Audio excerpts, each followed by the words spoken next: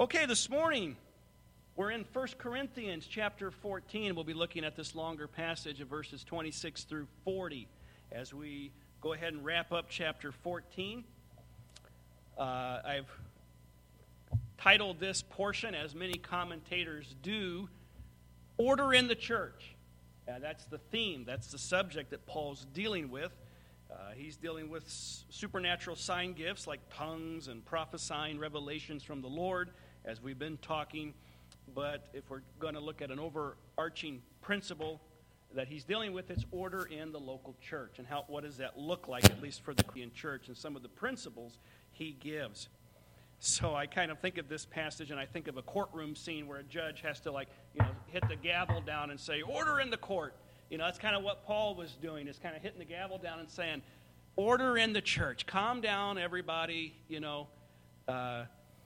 Usually in a courtroom, if you've ever seen a dramatized court setting or something like that, you can get people, like a bunch of people trying to talk at once, and the whole court erupt into noise, and the judge has to hit that gavel to kind of say, no, quiet down. That's not how we conduct ourselves. That's what he's basically doing. Paul, again, is doing something similar here in the text with the Corinthians of this is not how we do it. We calm down. We do this in peace. We do this decently. We do this in order. And we go one at a time. And just things like that. That's what's being discussed here in this text. Order in the church. Proverbs 16:32 says, he who is slow to anger is better than the mighty, and he who rules his spirit than he who takes a city. One more time. He who is slow to anger is better than the mighty, and he who rules his spirit than he who takes a city. A little nugget of wisdom there captured by Solomon, Proverbs 16:32. That verse is a verse about self-control. Self-control for the person rightly related to God. And Scripture puts a high premium on self-control. It's a fruit of the Spirit.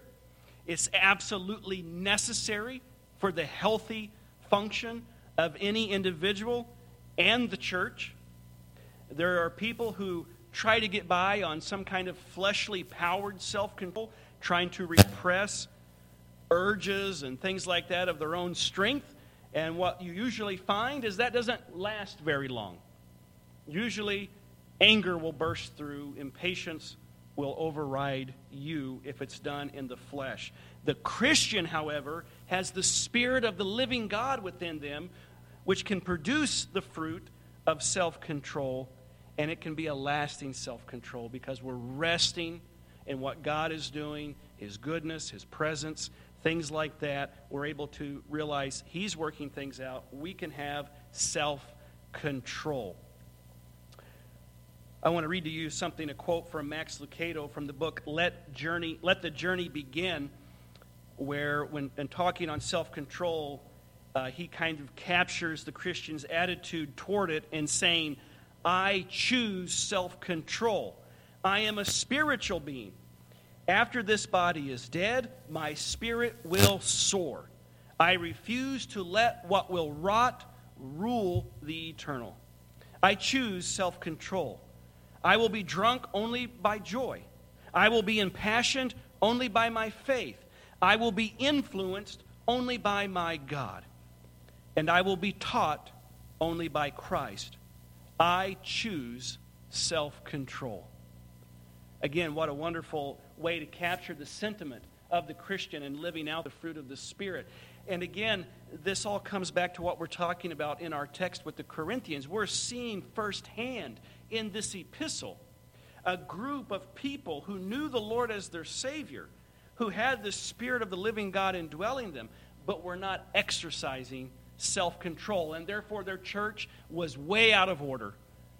Their worship times, like what you and I are having this morning, theirs were chaotic, confusing, not edifying. They were doing way more harm than good. And we'll continue to explore that in these verses. But one of the themes of this passage is the need for self-control in the church, that we need the Spirit to basically help us to realize this is not about me. I'm not coming together with the church to have my way, to do what I want to do with a me attitude that was just plaguing the Corinthians in so many ways. We've seen throughout this book they were a divided church. Divided. They were divided into factions. They had all kinds of problems, again, that we've described, and now you see how it looked in their church service. It was still division, out of order, indecent in their behavior toward one another. And again, Paul is correcting that here. And so we're going to divide this section up into two chunks. Verses 26 through 35, simply under the heading, edify in orderliness. And verses 36 through 40, the last few verses, simply as accept God's ways. Just a couple of takeaways that we'll make from this passage as we go through it. So let's look at a few passages together. We'll start with verse 26. Again, Paul says, "How is it then, brethren, whenever you come together, each of you has a psalm, has a teaching, has a tongue, has a revelation, has an interpretation. Let all things be done for edification." If you read that verse just the right way, there's almost a little bit of a poetical rhyme to it, with the interpretation, edification. Sounds like one of the old Schoolhouse Rock songs a little bit, if you ever saw those, anyway. Anybody? Are we awake this morning? I don't know. I'm thinking I'm up here boring you to tears. I don't know what's going on, but anyway, maybe the sound's distracting. I don't know, but anyway, verse 26, Paul sets the stage of what's going on now. He says, basically, when you guys come together, he's like, how is it this way? He's questioning them again. He's questioning them on this. When they come together, he says, each of you has something. And on the one hand, that's a good thing. The church is meant to be a place where the body of Christ can come together and everyone can exercise the gifts that God has given them to the God's glory and to the building up of the saints, the encouragement of the saints. Singing and psalms, hearing truth and teaching and such things, that's all good. But he's capturing here an attitude that they have. When they come together with that, everybody's come prepped with, well, this is what I'm doing today. When he says each of you has something, he's saying you guys all come demanding your moment in the spotlight. It seems to be what he's addressing here. Everybody wants to be in the center stage, in the spotlight. And so as we go through these passages, the point we're making for us to take away is to choose edification over exhibition. To choose edification over exhibition. Remember, the word edify simply means to build up.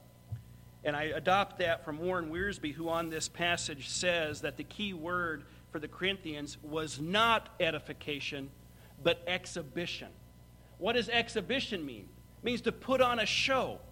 That's what we've been reading about in chapters 12 through 14. When they came together, they really valued certain spiritual gifts, especially the gift of tongues, because it really stood out. It really captured people's attention. It really put the individual on exhibition.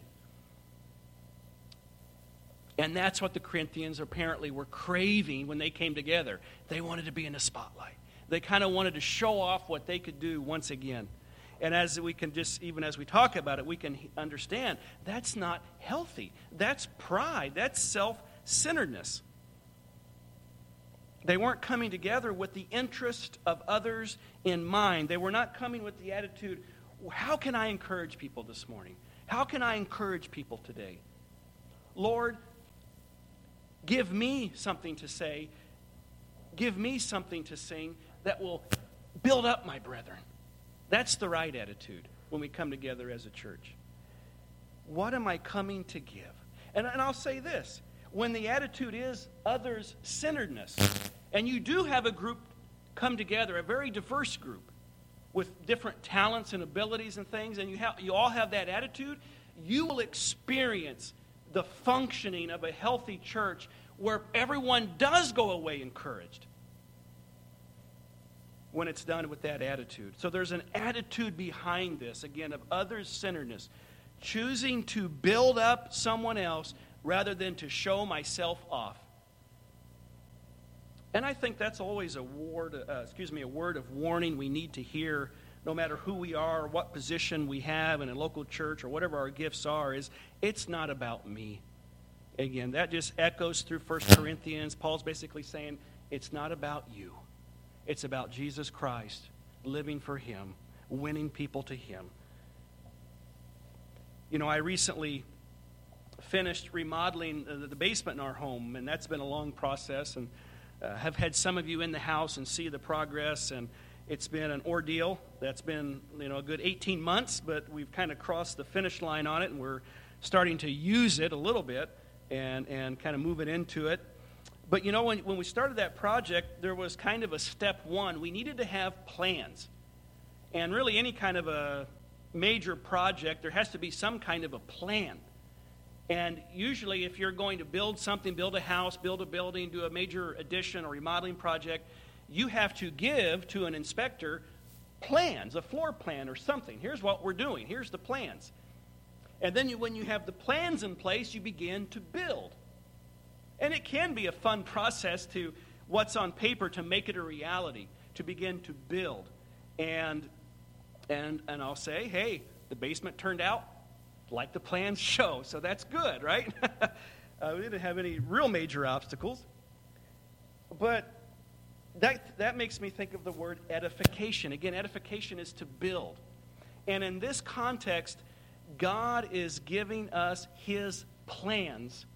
How do we build in the church?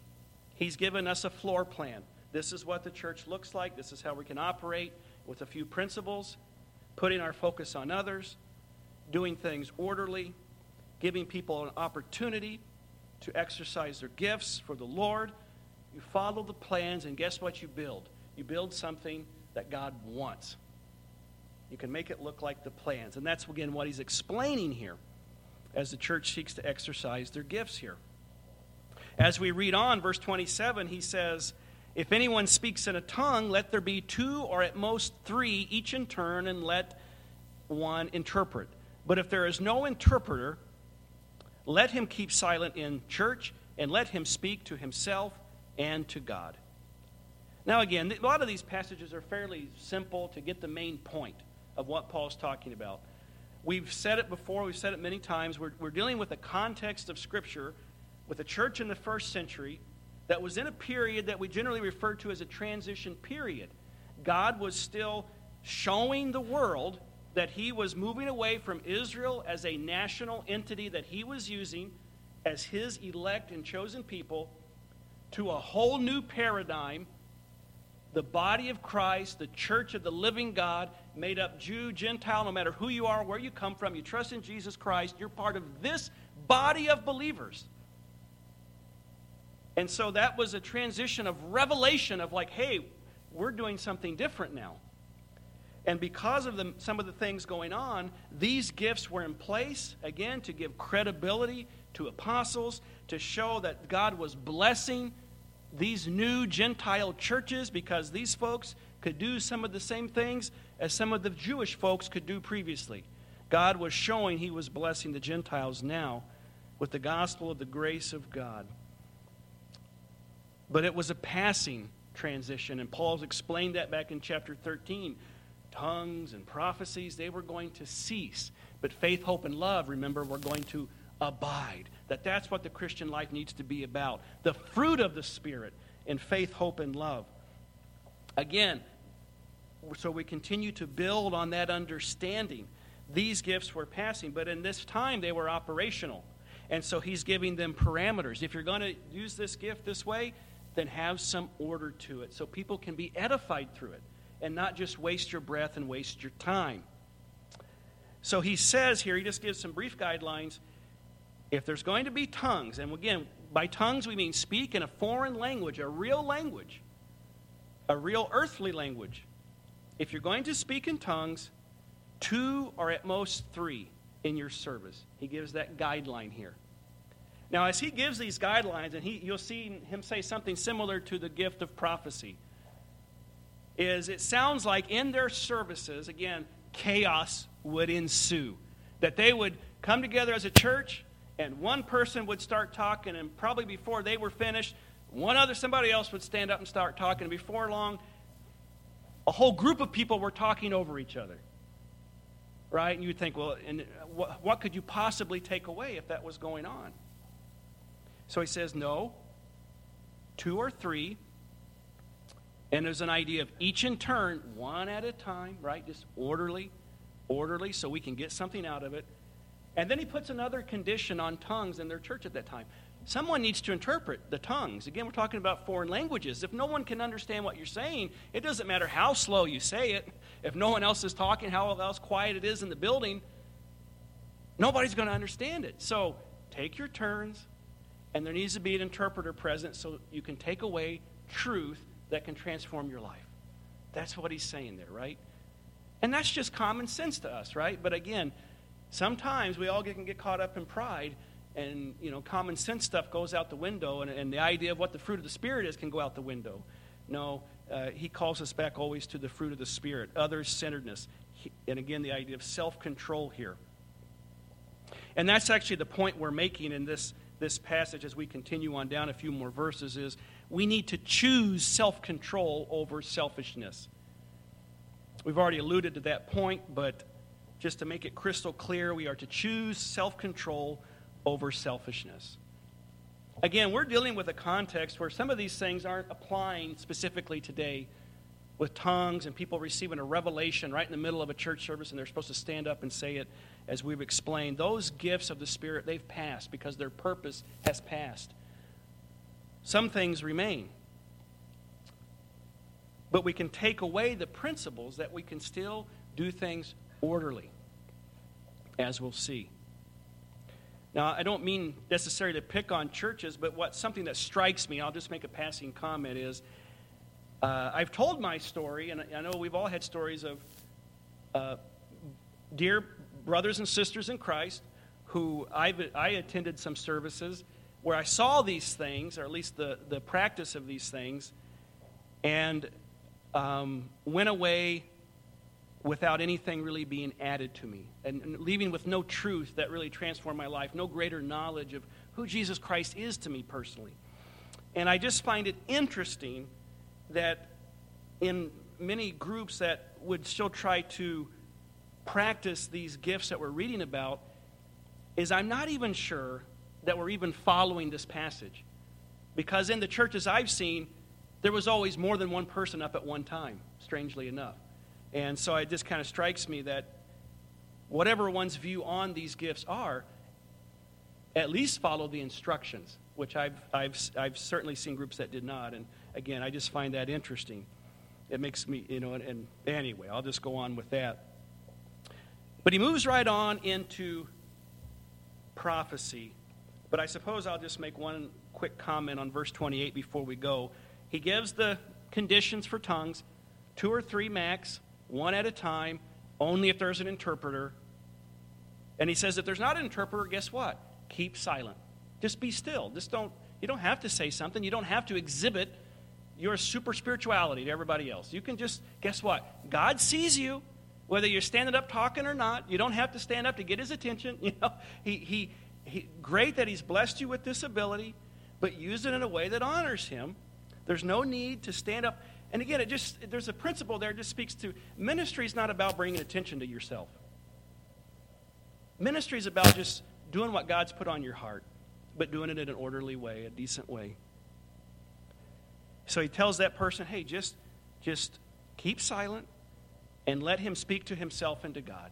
Hey, God hears your prayers. God hears your heart. It's okay. You don't have to be up front. You don't have to be up front. There's no added blessings up front or whatever you want to say. There's no added blessing really up there.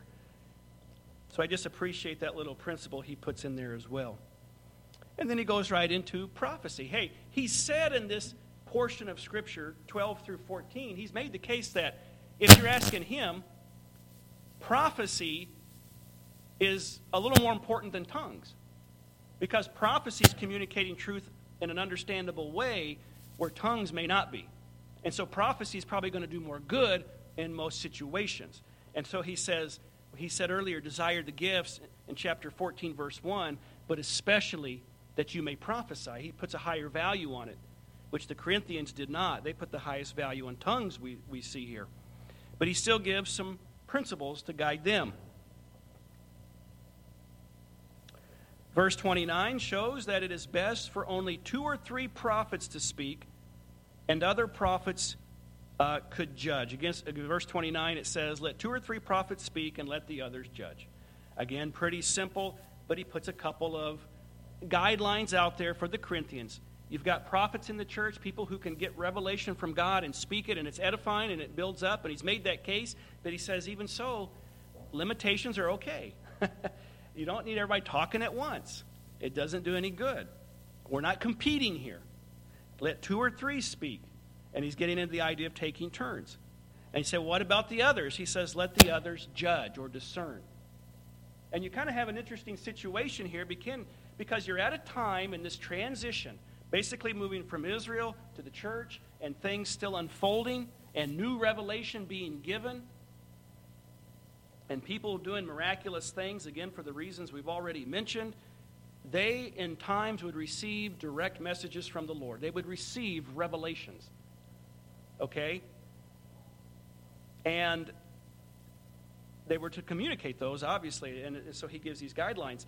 But there was also something that went on in that time, and again, it's kind of, we don't necessarily get to experience it firsthand, so some of these things we can only really visualize. How would it have looked? Really can only kind of visualize to a degree of how this was looking back then. But he says the other prophets can still be active with their gift in a quiet way in just listening.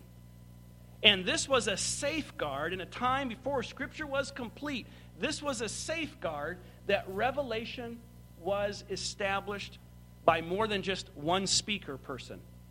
This is a safeguard against the idea of false prophets, which was very real then. And you could say these false prophets can be here today. Anybody speaking a message that's wrong could be considered, hey, that's false prophet. You're saying something that's not true. And so this was put in because somebody could say, I've received a revelation from the Spirit, do this, and the people that didn't have the gift of prophecy would be like, okay.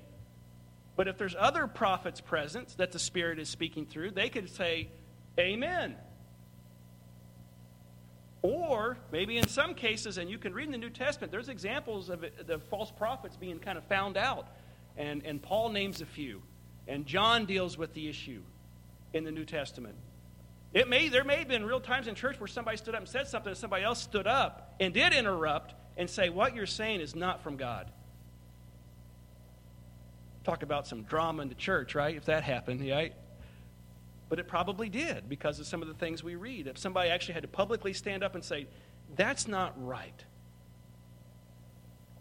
And we could say, well, do we have a takeaway from that? Because we don't believe people are getting direct messages from the Lord that are authoritative and that speak to the whole church of what we should be doing. We believe God has preserved His special revelation in His inspired written word. And this is the authority for the church today.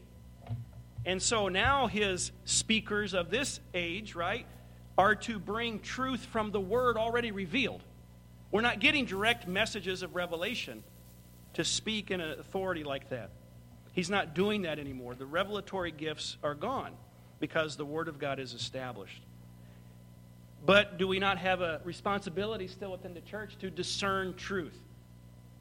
And we do, and that's why God does give a leadership model for the local church of biblical eldership, of men that are to shepherd the local body. And the men who Paul in Acts 20 warns about, watch out for wolves in sheep's clothing, right? Like, watch out for false teachers, false prophets, if you will, people who speak something that's not true. Watch out for that. And there's a leadership model to follow to safeguard against somebody just standing up and saying something that's way off base. And there is a responsibility on a body of believers to know the Scripture for themselves. And to see if when somebody says something, to see if that is true based on the Word of God. And that is a principle that, at Berean Bible Institute, we use the word Berean. And a lot of our grace groups use the word Berean. That comes from Acts chapter 17 and the city of Berea that Paul visited. And something was unique about their synagogue of Jewish folks. They searched the Scriptures daily to see whether those things were so that Paul and his companions taught. They listened and they tested it against Scripture. And that's ultimately the responsibility of any believer in Christ. Because, our relationship to God is one-on-one. There's no mediators. It's you and Jesus Christ is the one mediator. You have a relationship with God your Father, and He's speaking to you through His Word personally and directly, and so you need to know the Word. And while you have shepherds, you have elders, you have teachers, you're to rely primarily on your own reading and study of God's Word for your own heart. Ultimately, it's for you to discern that. And so we do have the principle of discernment there, with truth being told. As we go on in our passage, in verse 30, he says, "But if anything is revealed to another who sits by, let the first keep silent, for you can all prophesy one by one, that all may learn and all may be encouraged. And the spirits of the prophets are subject to the prophets." And I'm going to read verse 33. "For God is not the author of confusion, but of peace, as in all the churches of the saints." So as he continues on with the idea of the prophecy being exercised in their context, then he even talks about submission. I've mentioned self-control as a theme in this passage, but another theme here is actually submission. Hey, and we're going to get to the controversial verses about women in the church in a minute, right? That's where everybody's waiting, probably. I'm going to be ducking behind the pulpit in a minute here. The tomatoes come, right? Because we get into submission and male and female roles and God's intention from creation on, we're going to talk about that in a little bit. But submission is not just for women and their husbands. To their husbands, everyone submits. Everyone yields. We all yield to Jesus Christ, our head. And there's yielding in the church. One of the ways this kind of comes up in our times, even like in a time like this, when we're having a message from the Word. We do have sometimes like amens and preach it, that's right. Which I give you permission to say that this morning. No.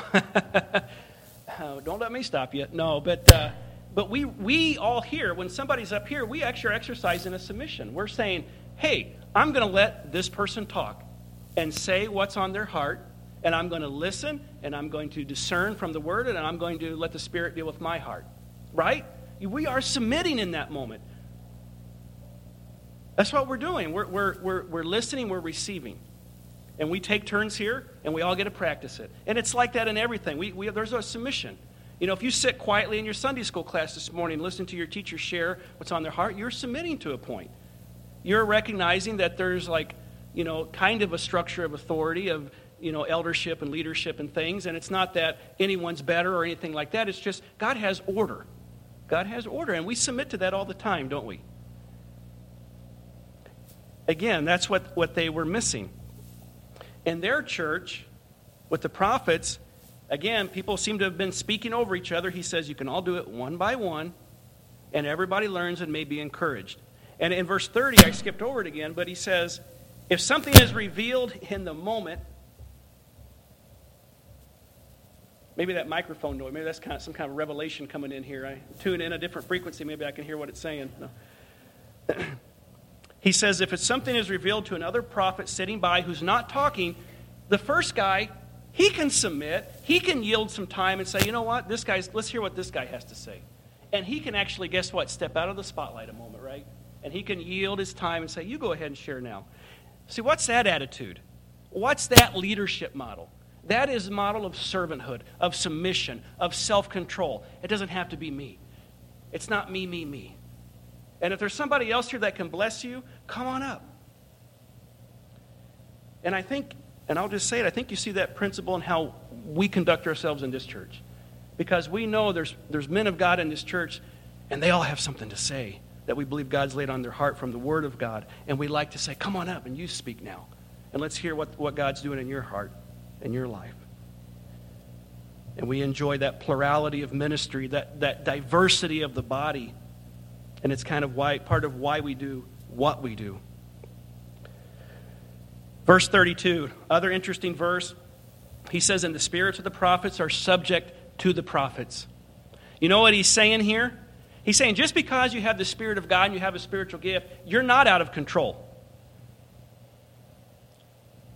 The Spirit of God and this gift did not just take these people over. They didn't just fall into a trance and they couldn't help themselves. That's not how it worked.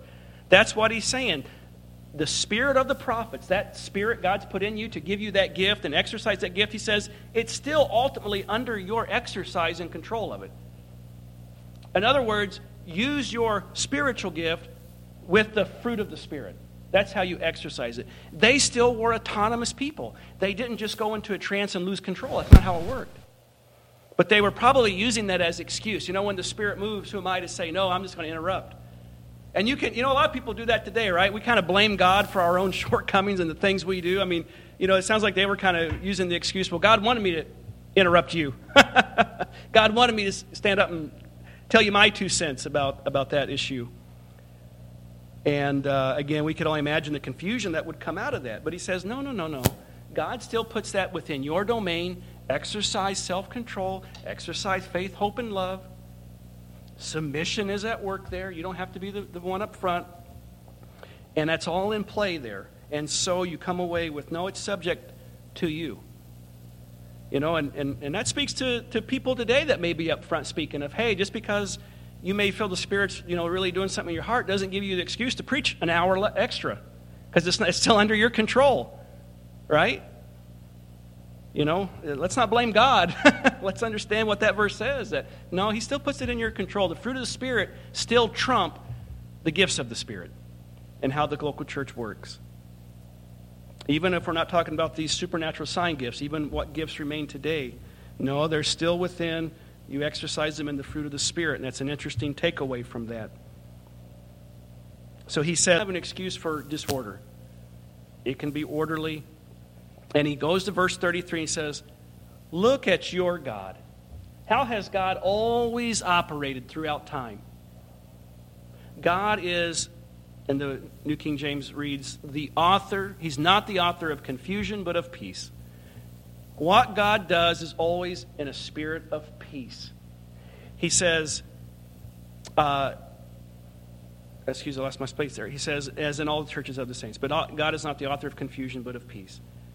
When God is at work, when God's really controlling you via the fruits of the Spirit, there will be peace amongst you. You won't be interrupting each other. You won't be falling over each other to get your word in edgewise. You will be respectful, self-control, submission, honoring each other. You will have come to give, not just to receive. Right? That's, again, a picture of a healthy church. God produces that through each believer. It's peace. If there's confusion and chaos, then you know God's not behind it. That's the principle. So don't blame God for our shortcomings, right? Because he says, here's the way. And we'll talk about accepting God's way in just a minute. But we have to still choose to accept his way. So you know what? It's better to do things his way and not the way I want to do it. We'll move on. Let's read the next couple of verses, 34, 35. Let your women keep silent in the churches, for they are not permitted to speak, but they are to be submissive, as the law also says. And if they want to learn something, let them ask their own husbands at home, for it is shameful for women to speak in church. Now, admittedly, these verses are controversial for a lot of reasons. It's funny because even in some language studies, a lot of people have tried to say that these are spurious verses and don't belong in the New Testament. And yet they're in every manuscript we have. But people make that case. That's how controversial these verses are, okay? And the whole idea of what comes out in the New Testament, Paul's epistles specifically, about roles of men and women and how that connects with the church. Now, in this passage, there are some contextual issues we have to at least understand. Back in 1 Corinthians 11, Paul talked about women praying and prophesying. He said, make sure your head's covered. And I'll just let you in that there's a debate. Was that in their public church services or was that more private? And it depends on how you read chapter 11, because there's certainly a part of that text where he's talking about in their group settings, but people look at it differently. And I'm going to tell you, there's even amongst Christians who accept the verses as, they belong here and we would. There's at least 4 major views that are prevailing in, Christian thinking today of what exactly those verses are. So all I can do is give you my understanding of how these verses are to be rendered in this situation, in their context, in the biblical context. And I believe what Paul is primarily speaking to here, in a church service of the Corinthian church where it was all disorder, it was all chaos, prophets interrupting each other, tongue speakers interrupting each other, that the women too were characterized by interrupting the people who were speaking, interrupting the leaders, you might say. And I believe in that role, if that was what was going on here, then that would be in a sense disorderly because it's not in tune with God's order of biblical headship that He reveals from creation onward in the Scriptures. So let me just give you a few thoughts on these verses here. Real quick, the ending phrase, as it is in all the churches of the saints at the end of verse 33, really belongs with verse 34 in the Greek text. It actually goes more with verse 34, that he's saying, he's about to talk about the women. He says, this is how it is in all the churches. These are principles that are in all the churches of that time. And he says, just like he told the tongue speaker who was interrupting, be silent. Just like he told the prophet who may have been interrupting, be silent. He tells the women, be silent. Don't be interrupting those that are speaking in roles reserved for men. Don't interrupt that. That's not God's way. Okay, and so I think we are looking at it. We're certainly looking at a context here, and I think he's simply saying that the women here were not to be in the role of the public main speaker. They were not to usurp teaching and speaking roles reserved for men, but instead remain in submission as called, as God had laid out in other places. And Paul even says the law teaches this, and that's probably just a general reference to what you see in the Old Testament from Genesis onward. You see God, He put men in the leadership roles for the spiritual and national life of Israel, prophets, priests, kings. There's a couple of exceptions, but when you look in the exceptions, you find there are exceptions. But general rule of thumb is God wants the men to lead in these roles because He's designed them for that. And He's designed the women as the helpers, which is not a detrimental term by any means in Scripture. But that's how God has ordained things, and this is part of the order of the church as well. This goes back to the principle of biblical headship. He dealt with it earlier. 1 Corinthians 11:3, Paul said, but I want you to know that the head of every man is Christ, the head of woman is man, and the head of Christ is God. Some of the women in the Corinthian church were not buying into God's roles for women and men. That had come out earlier in the whole headship and the covering issue, which was a cultural issue, but it was still a marker. It was a cultural marker of, are you really submitting the way God's called you to? The idea is, the principle is still submission. That's transcultural. And it would look different in our culture, but is it there? Is the principle there? And now it's in their public speaking. Are the women exercising that submission? Are we exercising God's role of biblical headship in these ways? Or are we interrupting and maybe trying to take over and take roles that are reserved for men? In 1 Timothy 2:11 and 15 through 15, Paul says, let a woman learn in silence with all submission, and I do not permit a woman to teach or to have authority over a man, but to be in silence. For Adam was formed first, then Eve. And Adam was not deceived, but the woman being deceived fell into transgression. Nevertheless, she will be saved in childbearing if they continue in faith, love, and holiness with self-control. There's obviously a lot there to unpack, but I go to that passage primarily just for, it's just the application of the biblical headship model that God has designed in His goodness and sovereignty. He says, this is what I want. And He says, I don't permit a woman to teach or have authority over a man, but to be in silence. So see, that kind of qualifies our understanding of what he's saying in Corinthians. It's not that I don't believe it's not that a woman can't come up here and share what God's done and speak that way or help lead singing. Obviously, if we really thought that that's what it was saying, we would be doing things different. But we think he's basically repeating the same idea that was in all the churches, which Timothy hears more clearly. It's a little bit more defined, we might say, that it's about don't usurp the roles that God says. No, men are elders.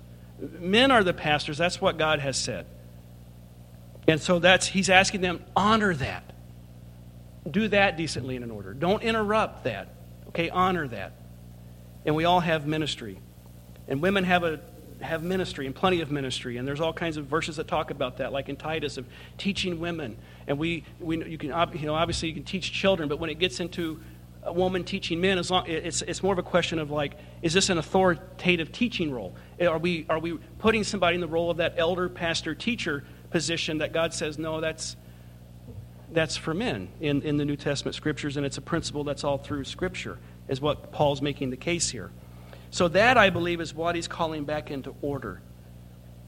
Again, the women here were already characterized by abandoning headship already in chapter 11. He's saying, and it's coming out in the church too, and how you're treating these teachers and so forth. And it's not good.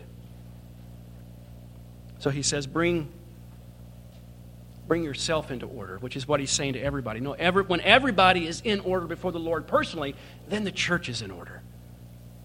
Okay? Well, I'm running out of time, so we're going to have to wrap it up a little earlier.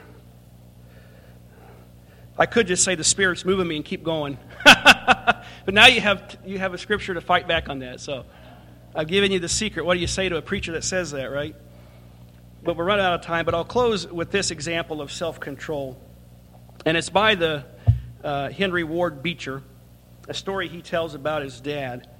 He says, once a man came to our house red with wrath. He was boiling over with rage.